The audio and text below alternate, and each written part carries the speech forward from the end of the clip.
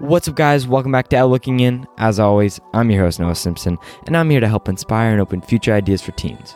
Today, I'm joined by Luca Huff, one of the founding members of a young independent filmmaking group, 1716 Digital, who have made a name for themselves on many different platforms.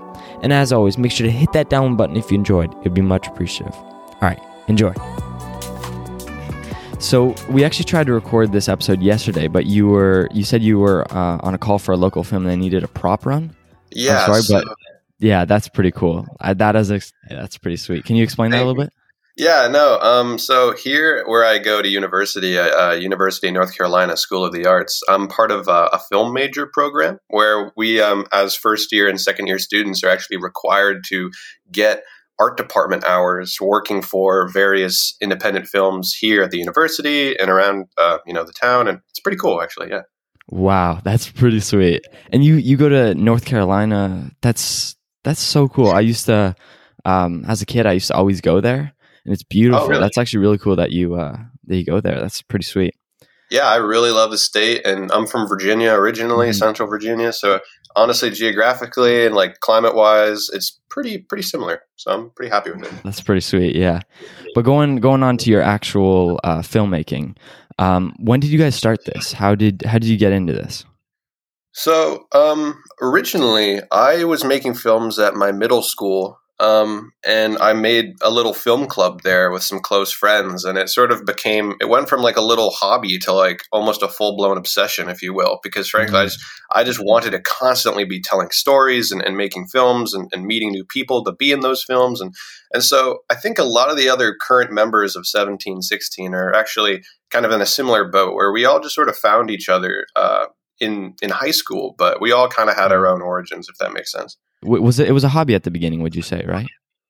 Yeah, oh, for sure. And it wasn't very I was taking it seriously. I don't feel like the people around me were always the most serious, but then that's kind of what drove me to find people who found it more, took it more seriously. And I'm sure plenty of teen filmmakers can kind of, relate to that because frankly, a lot of people are looking to do stuff like that as a hobby. It's not a career yet. You're what, 14 and you're looking to, make the next blockbuster. That's not exactly realistic, and you're not going to find any professionals your age. No, totally. Yeah.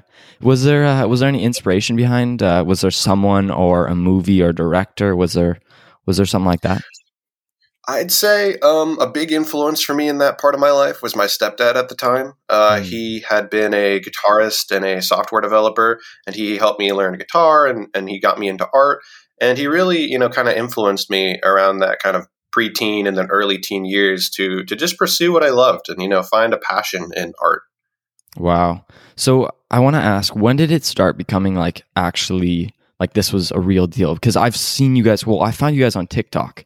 And I saw you guys have a huge name on there now, like blew my mind. And actually, this is a funny story. Hudson, if she's listening, I was in class and I was talking about that I was having you guys on. And she was like, "Oh, I saw their video the other day." And she just thought it was so cool that I was having you guys on. Because, you guys are like a big name on TikTok. So when did that start blowing up? Well, that's a funny story because me and my best friend Sam we were producing, and we had just wrapped up shooting for about a featurette project called Along Came the Dark, which was last January-ish when that came out. And we were just sitting around and we were like, man, I really wish people would actually watch our stuff, because at that point our YouTube channel was getting like, a few hundred views of a movie, but each movie we'd spend like 6 months making. So it just felt, it kind of hurt. But me and Sam were like, we really want to get, some traction on these. And so my best friend, Chris Kelly, who had been blowing up on TikTok for singing and for doing all these, stuff with his band, he reached out to me and he said, "Luca, there are some filmmakers on TikTok that are making horrible content that are getting huge like followings. Like, you need to get your stuff on there, bro. You could do better." And I was like, wow, that means a lot, but we'll see. Because I didn't really know what to expect out of the platform. It didn't have the best reputation in my head, but I jumped on it. I did some promotional stuff with Sam, and we were actually shooting our like 1,000 follower special, if you will, which doesn't sound like anything right now, but we were shooting that, and we had shot some other content, and we put it out there, and we were just sort of like, we were being kind of pessimistic about it, like, oh, nothing's going to happen, and it just blew up overnight, and we went from shooting our 1,000 follower special to our 20,000 follower special to our 100,000 to now 200,000, 280,000. Yeah.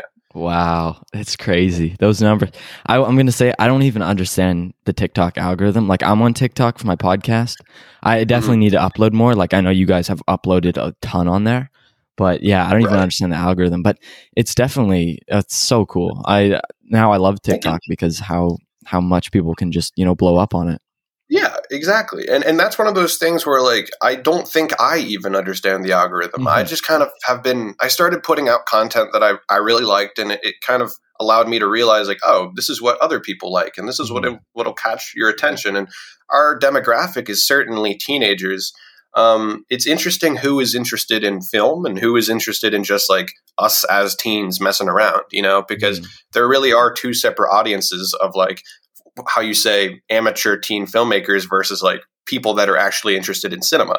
And those is kind of a Venn diagram because those kind of demographics often, overlap. But at the same time, we're also hitting several different audiences at once, if that makes sense.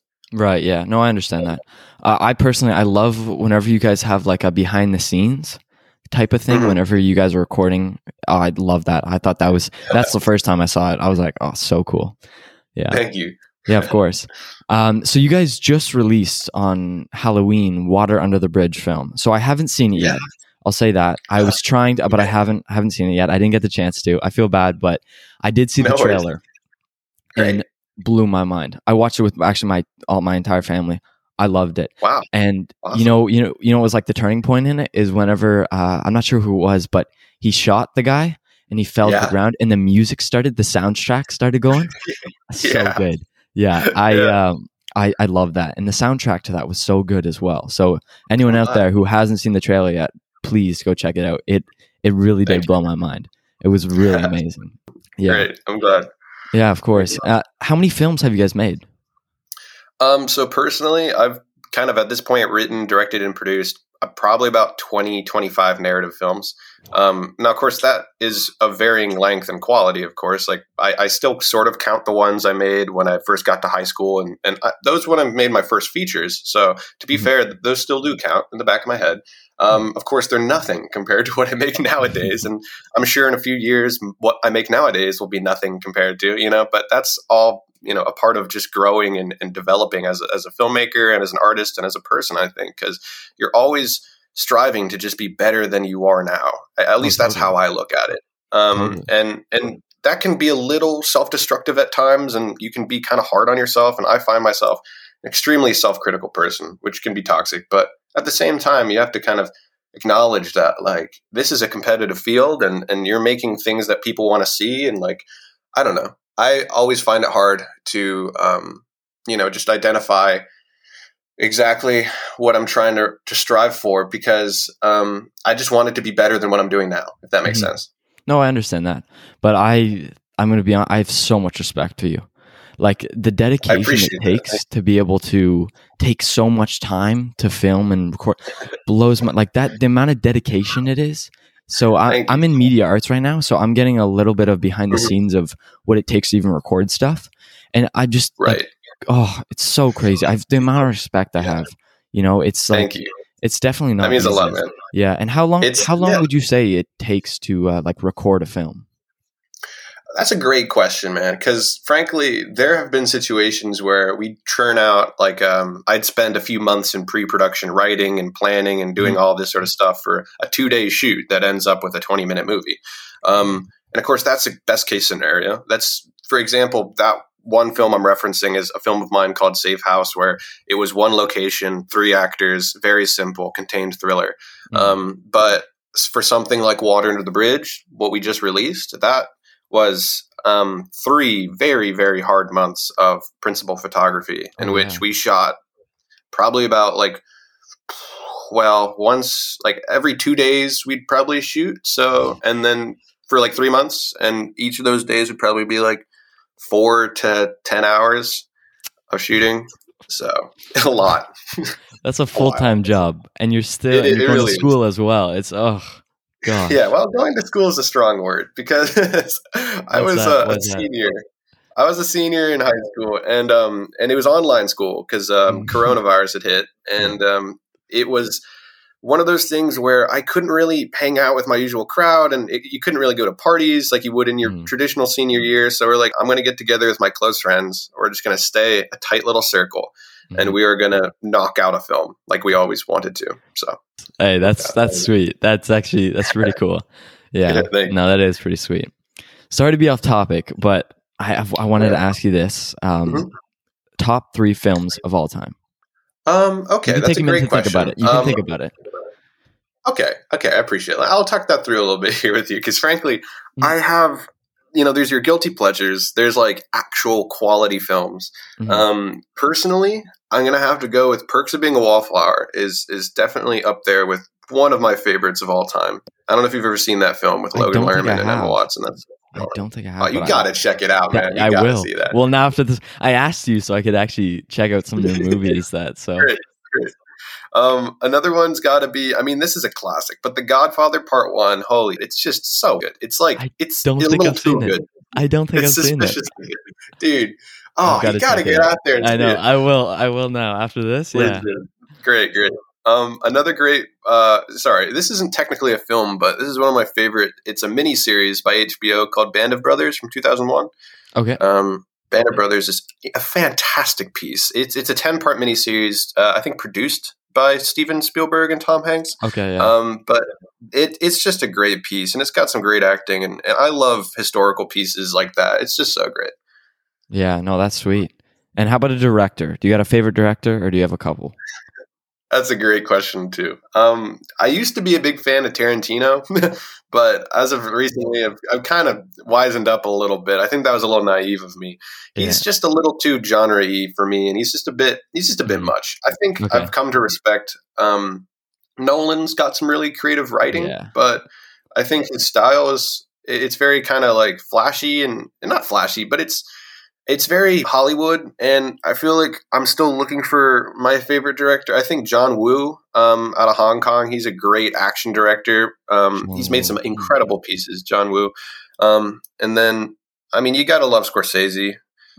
These are the classics. I'm name dropping here. Like, I'm not very niche. I think you'd have to look for somebody else to find like a true enjoyer or, cinema connoisseur, but I'm just not that guy. I get that. But if there was one that you would say that you kind of take from or like try and follow your steps behind, do you know what I'm saying? Like you're kind of inspired by? Yeah. Would there be one that you think you connect with? I think, okay, to be honest, I've gotten that question before. Like people be like, well, who's your favorite, but frankly, I think there's kind of a collection of films, I'd rather say, that sort of inspire me and I continue to draw on. And those are the films really from my youth, like when I first started, watching movies, literally. Right. And one particular thing I always reference is in the 2007 film Transformers with Shia LaBeouf, directed by Michael Bay. There's all these kind of this classic Michael Bay orbit shot that is so like, it's like this low angle revolving shot around a subject. And I'm always subconsciously like inclined to incorporate that into my films. And I'm wondering why. And I realized like that Transformers, which I watched like 10 times a day as a little kid, has a ton of those shots in it. And I'm realizing now that's where my influences come from, Right. Embarrassing as it is. But it is what it is. Hey, I mean, it's working out. Like the stuff that I've seen from you, it's amazing. So if that's what it is that gets you, then hey, that's what it is. Yeah, but going back to the actual filmmaking, I know this is a big question, but could you like summarize the steps to making a film? Yeah, let's try it. Yeah. So first thing I always do when I'm making a film is I get down with a friend, usually, who I end up calling a co-producer, if you will. And usually that friend is my guy, Peter. It's been in the past as my friend, Jack. It can be anybody, really. I see. And I'll sit down and I'll just bounce ideas off of them. And maybe they bounce ideas back. And we end up just writing a concept, if you will, because that's important. A lot of people jump the gun, go right into writing a script, but I think that's what you do like dead last. You want to write a solid concept, right? You want to flesh it out as much as you physically can to the point where you have a sequence of events that you can read like a script. You know what I mean? Mm. You don't need it to be dialogue heavy yet. You just need to understand the beats of the movie, how the movie plays out before you even talk about what people are saying. And then that's when you really want to jump into writing a solid script. But another thing people, I think, get hung up on is when you write a script, you don't need it to be perfect. Honestly, what I've been told is that, or what I've, learned from experience, if you will, is just write the script as quickly as possible so that you have it finished and then go back and perfect it. Because if you're trying to perfect it as you go, you'll never finish it. And then going into that, that's when you really got to sit down and be like, okay, who is going to be on this team? Who are we going to recruit for this? And you got to bring in, depending on the film, it could be different things, but you kind of want to start casting. Obviously, put out your feelers for who you want in the roles. Okay. Sometimes I'll write a role for one person in specific, but more often than not, I try to write without anybody in mind. And then you got to pick out your wardrobe folks and your production designers. And then you want to take a look at who's going to be shooting it and what equipment they have and all that sort of stuff. And so you kind of got to balance your team. And as of recently, for this new project I'm working on, I'm actually serving as the producer and not the director for the first time, which has been very eye-opening for me because I realized really what draws me to film is all the duties and responsibilities of the producer. Whereas the director's job, I'm a fan of being a director. I've always directed my work, but I don't know. It's just not as, I don't know. I just love being a producer, if that makes sense. Yeah, no, I understand that. What's the difference between a producer and a director? Because I understand what a director is, but a producer, right. Like I've heard of it a lot, but could you just explain it a little bit? Yeah, totally. And coming to film school has really allowed me to understand the disparity and, the difference between all these roles. And I didn't realize how many roles there were, but upon learning about this hierarchy, it made me realize wow, this is efficient as hell. Why haven't I been using this system? God. Yeah. And so really how I see it and how I've been taught is that the director is the creative authority and the producer is the logistical authority, if that makes sense. Yeah. Wow. Okay. I see. And so all of these kind of tasks obviously need to be managed, like getting the people to set, getting them housed, getting them fed, making sure they're getting enough sleep, and then booking their planes, getting them checked into hotels, getting the locations, authorized, getting our equipment purchased or rented or borrowed or whatever, getting everybody cast. All of that sort of stuff is all the producer and their team's duty, if that makes sense. Yeah. And then once they're on the set, it's up to the director. So it's like the producer's job to get everything to the set and making sure the set is perfect for the director to be able to execute the story perfectly. I see. If that makes sense. Okay. So, yeah. So that's a big role. It's kind of considered like when you're the producer, it's like your film, but the director is the one who's like telling the story. So often it's interesting you see in big productions or even in just like media, the consumer often knows the director's name, but usually the producer isn't really a well-known name, and sometimes that's okay because I don't always like to be in the spotlight, Yeah, no, I get what you mean, and yeah, even like that even shows from right now. Like I barely even knew what a producer was. I didn't even know there was a producer in filmmaking. Actually, I think I did, but no so yeah, but yeah, that's definitely that's definitely like one of the biggest roles in filmmaking. Yeah. So totally, how many people are there during a film? Like in total, could you give me a number? Because I know there's a lot, but in 1716 or just in filmmaking in general? I mean, in 1716 would probably be your films. Right. So I'll give you what I know based on being in 1716 and leading it as of now. Essentially, right now the project we're working on is it's pretty hefty. It's probably one of the crew heaviest films I've ever worked on, wherein I am myself, right, the producer. I have a director. The director has what's called an AD team, which is an assistant director team. And they manage the set, they manage the crew and the extras and the actors. And then, so that's about 5 people. And then you go to your picture department, your camera, grip, electric, all that sort of stuff. And you've got your DP, director of photography. You've got I've got 2 camera operators, A and B. I've got a first and second AC, which are assistant cameras. I've got a key grip and a gaffer, plus a Best Boy electric, Best Boy grip, which are kind of like your lighting team and your Steadicam operators and all that sort of stuff. And then we've got our art department, which is actually the biggest team. And that is our production designer, who's my best friend, Peter. And then we've got our art director, who's awesome. She's killing it. And she's basically leading a bunch of sub-departments, which is hair and makeup, wardrobe, design, and set decoration. And each of those sub-departments have probably about like 3 or 4 people in them doing various jobs. So I think in total it's about 40 people. Wow. That's a lot of people behind a film. But I mean, it turns out amazing. So yeah. How about equipment wise too, though? Like, obviously there's a lot of equipment. Could you just like kind of explain a little bit?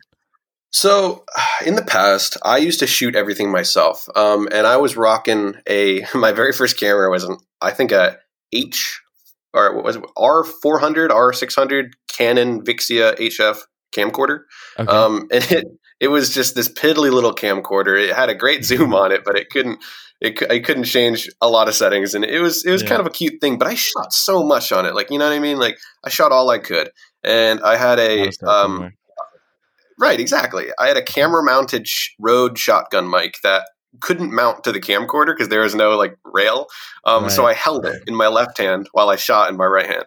And that was sort of my bread and butter for a few years in middle school, if you will. And then I moved on to a Canon DSLR T7i, which is an amazing piece. It does not shoot 4K though. And so when I got into, I think it was probably my junior year of high school, I was like, my best friend.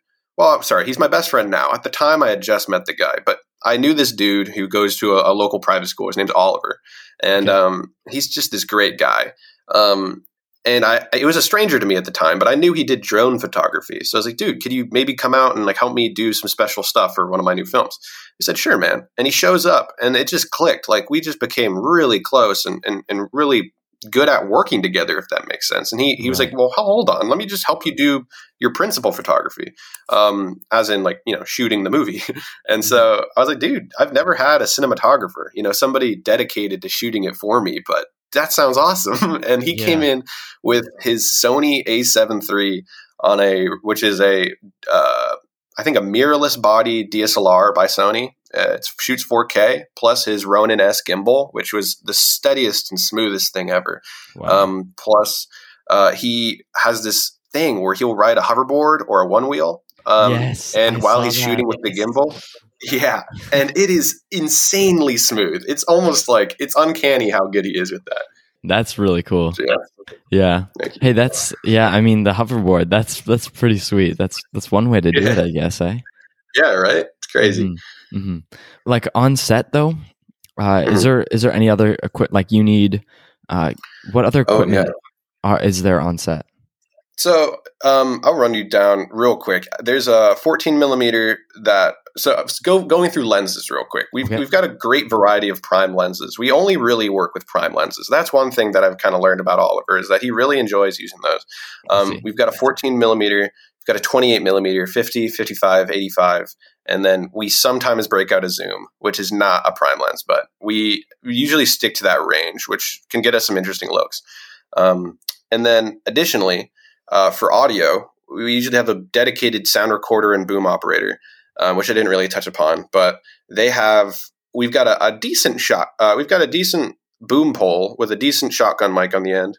And then we've got an H6 handheld recorder, by Zoom. Is that the brand? I don't know, but it's got 4 channels. And so we can put in the boom. We can also run 2 sets of Jiaosheng lavalier mics, which are quality. I'm just kidding. They're not good. They're pretty bad. They're like off market. Like they're terrible, but we got through them for water under the bridge. We kind of scrapped them since they actually were broken. But they, lavalier mics, you tape them to your actor's chest, you have it running through their shirt, you have it connected to a mic pack wirelessly, and then the handheld recorder, somebody's just got to sit in the corner of the room with a pair of headphones on and just monitor audio levels like all day. Wow. Yeah. No, that's sweet. That's pretty cool. So of all this, it's got to be costly, right? Price has got to be high. How do you deal with that? So that's an interesting question. I've gotten that a lot as well. My buddy Oliver, he's great guy, and he kind of gets a bad rep because he's got some very nice equipment. And a lot of people are just like, oh, you go to private school, you're just some rich, spoiled kid. Right. But what I've learned about him is that, and that's what I thought at first too, not going to lie. But what I've learned about him, and he's the one who provides all of our camera equipment, by the way, or at least the vast majority of it. He started off with basically what I had, which is just kind of this crummy little DSLR. And he started doing videography work for clients locally in Charlottesville, Virginia. And he worked his way up to buying a 4K rig, and then he worked his way up from that. And he started charging like $50 an hour for some of these clients, and they would pay it because he's just that good. And he would make absolute bank. And it was incredible because he just, one day he'd have this rig, and the next day he's like, well, I just dropped like $3,000. That was insane, but I got the next rig. It's like, how do you even, but he'd make all this money himself. I mean, sure, his parents would help here and there, but like he would literally make all this money himself and then just drop it on cameras. And that's all he did. He wouldn't go out to eat. He wouldn't go and buy whatever. He'd just drop it on cameras. It's insane. That's funny. So Oliver's the plug. Oliver is 100% the plug, dude. Hell yeah. Yeah. No, that's sweet. That's really cool. That's awesome that they've got someone that can actually help out like that. And that's definitely a big role. It's right, totally. And it's people like that where you can be you can be as creative as you want. You can be a super visionary Picasso, but at the end of the day, if you don't have the team and you don't have the people to make your film work or make your artwork or project work, like you will be nothing. And you are nothing without your team. And so I feel like I have everything to owe to these guys for just being there for me and us being there for each other so that we can make, our dreams come to life. Because I've always wanted to make cool looking films. Oliver has always wanted to shoot cool looking stuff. So we just kind of came together and, Yeah, it fits perfectly. Yeah, so it really does. Saying on about that, everything that I've heard so far, you guys clearly know what you're doing. It's serious. What are the goals? Is there a big goal?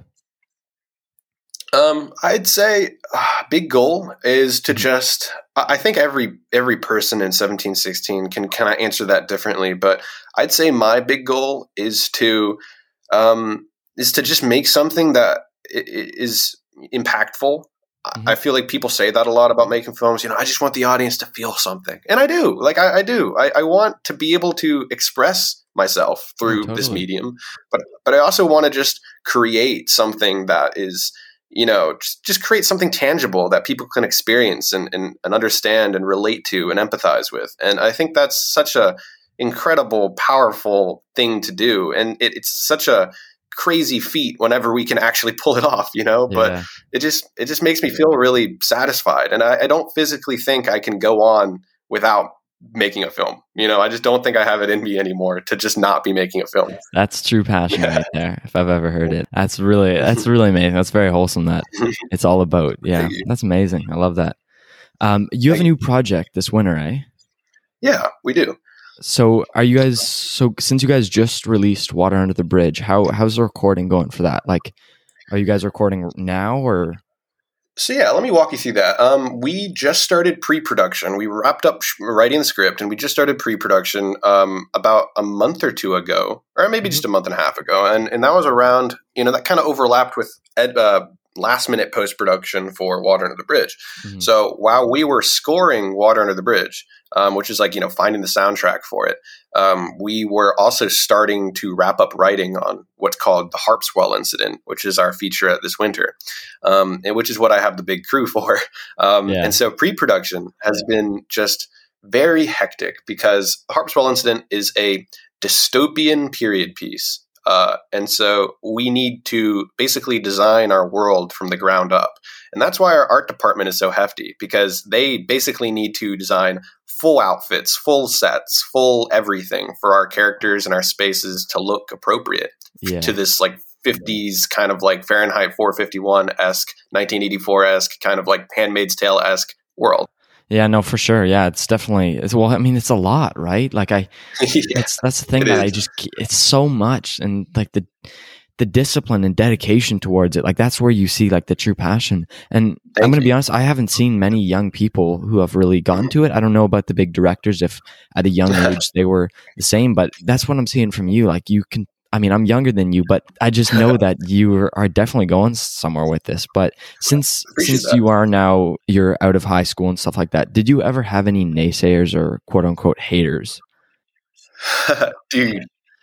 So any time I've ever made a film, I feel like I will always try to share it with, my friends in high school. And I found now in retrospect that my friends in high school did not share the same interests as me at all. In fact, they'd just be like, what the hell are you doing wasting your time making like movies, you clown? Like, it was just goofy. Like, they just look at me and like, are you insane? Like, are you a nerd? Like, Christ, it was awkward because then I just would stop telling people, hey, I'm making a film, like that was what my life was all about at the time, but I just couldn't share it because I just felt like I'd be ridiculed because it just sounds ridiculous. Like, people do not, for some reason, appreciate when you are passionate about something like that, I guess. I don't know.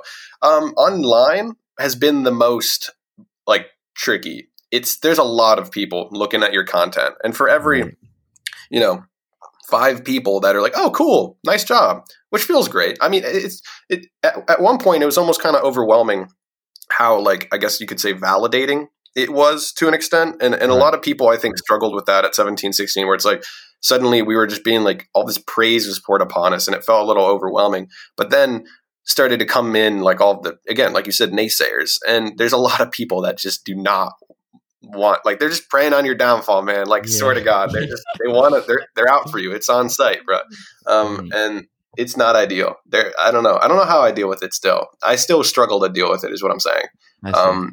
It's just like, you kind of have to separate yourself from it. Like, hey, you obviously have some issues. If you're really on like a teenager's TikTok page posting like hate about their like passion project, then like, what are you doing with yourself? I have no real respect for what you're saying. Yeah, no, for sure. Yeah.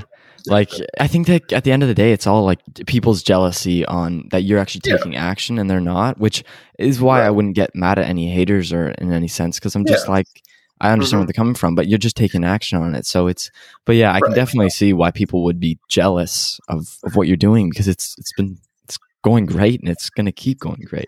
Thank you. And that's, sorry, I just want to say, like, honestly, that's the thing is I think responding to hate comments with like an even almost like welcoming and accepting tone is kind of the best thing you can do, because frankly, people will be like, this is so lame. You're so bad at this. All this is horrible. And you just like, well, you just respond with like, I'm sorry, like, check it out though. And usually more often than not, they're like, okay, and there's just sort of like, sorry, I don't know. It's weird. You just, there's so many people that like, if you just give them the time of day, it's almost just like they're projecting their insecurities onto your page. And you just kind of have to like, be their therapist for a second. That's actually a great way to put it. Have you had to deal with anything like, have you had to deal with like responding to anyone who's had hate on you? Oh, dude. Most recently, one thing that really blew up was this guy who he spammed like all of our pieces on TikTok, like all of our content on TikTok. He was just spamming with like these messages that were like, when I tried to pre-order your miniseries, it took all this money from my account and you download all these viruses on my computer. And like, now I'm suing. You're going to hear from my attorney soon. I was like, it's kind of extra. And then I blocked him and he started commenting on all of the 1716 members, like personal Instagrams, like all over our pages. He was just harassing the hell out of us, DMing us, all this sort of stuff. And he had like all of these long-winded threats. And finally it came down to this other account, which was like him posing as an attorney, like DMing us with all this like, like legal information where he was trying to take us to court. And for a split second, we all kind of believed it because it looked pretty legit. Like it was pretty well done. And we were like, well, it's not really our fault that your money got stolen by the store that we're working through, because frankly, Vimeo is super legit. Like it's not going to steal your money, buddy. And also we don't handle transactions. That's all Vimeo. If you want to sue somebody, sue Vimeo. Exactly. But at the end of the day, it just sort of sounded like he wanted some attention because, frankly, that's what he was looking for and that's what he was getting. And so we just blocked him on all fronts and it just stopped. Nothing happened. It's not like I'm getting sued, I mean, like, come on. Like, you have to go out of your way to, it's embarrassing. It's ridiculous. It is embarrassing. It's like, dude, just get a life, homie. Exactly. Yeah. That sucks. That I haven't, on my podcast, haven't had to deal with anything like that yet. I mean, obviously there's people who don't like the idea of it, but they haven't shared it with me. But hey, that's what it is. Everyone's got different passions. Yeah, totally. Yeah. But before I end off this episode, I always end it with asking, what's one piece of advice you'd have for a teenager? It can be about filmmaking. It can be about anything. Just what would be one piece of advice that you could give? I'd say, okay, yeah, let me think about that for a second. I might give you a long-winded piece of advice here, but at the end of the day, what I've sort of learned from like a project perspective, as an artist and a filmmaker and those things, you kind of have to learn how to work with people if you're ever going to want to be a filmmaker. Like a lot of times you will put your art over the people, but I think at the end of the day, they'll come hand in hand if you just invest in your people and you treat your people well, and they will treat you well. And I think finding hard workers and they'll just sort of come to you. If you're doing what you love, if you're being passionate, then other passionate people will find you. I think people get hung up, like teen filmmakers especially, I speak to a lot on a very regular basis. And often the problem they're having is that they can't find anybody to be in their film, which is okay. I just see it like, hey, man, like it's okay. Just wait it out because that'll happen. But you're going to find your people. Just have faith in the process and keep doing what you're doing and stay passionate about what you're doing. Don't give up because you're going to fail 1,000 times before you succeed. And I know that sounds cheesy. I know that people say that all the time, but it's true. I've made like 10 movies that nobody ever wants to see. I don't even want to see until I made my first like watchable one. The first one people actually sat and said, wow, like that was actually kind of a movie, low-key, And so I guess my advice would be to just be open to failing and be open to stumbling and be open to just struggling, because you will have to if you ever want to get anywhere, and you will have to if you ever want to meet anybody or be anybody, I guess. No, I actually completely agree with that statement. I think failure is the only way to succeed. If you don't fail, then you'll never succeed. So it's like you kind of have to be open to that whole failure. Exactly. So that's a great way to put it. Yeah, 100%. Yeah. Thank you.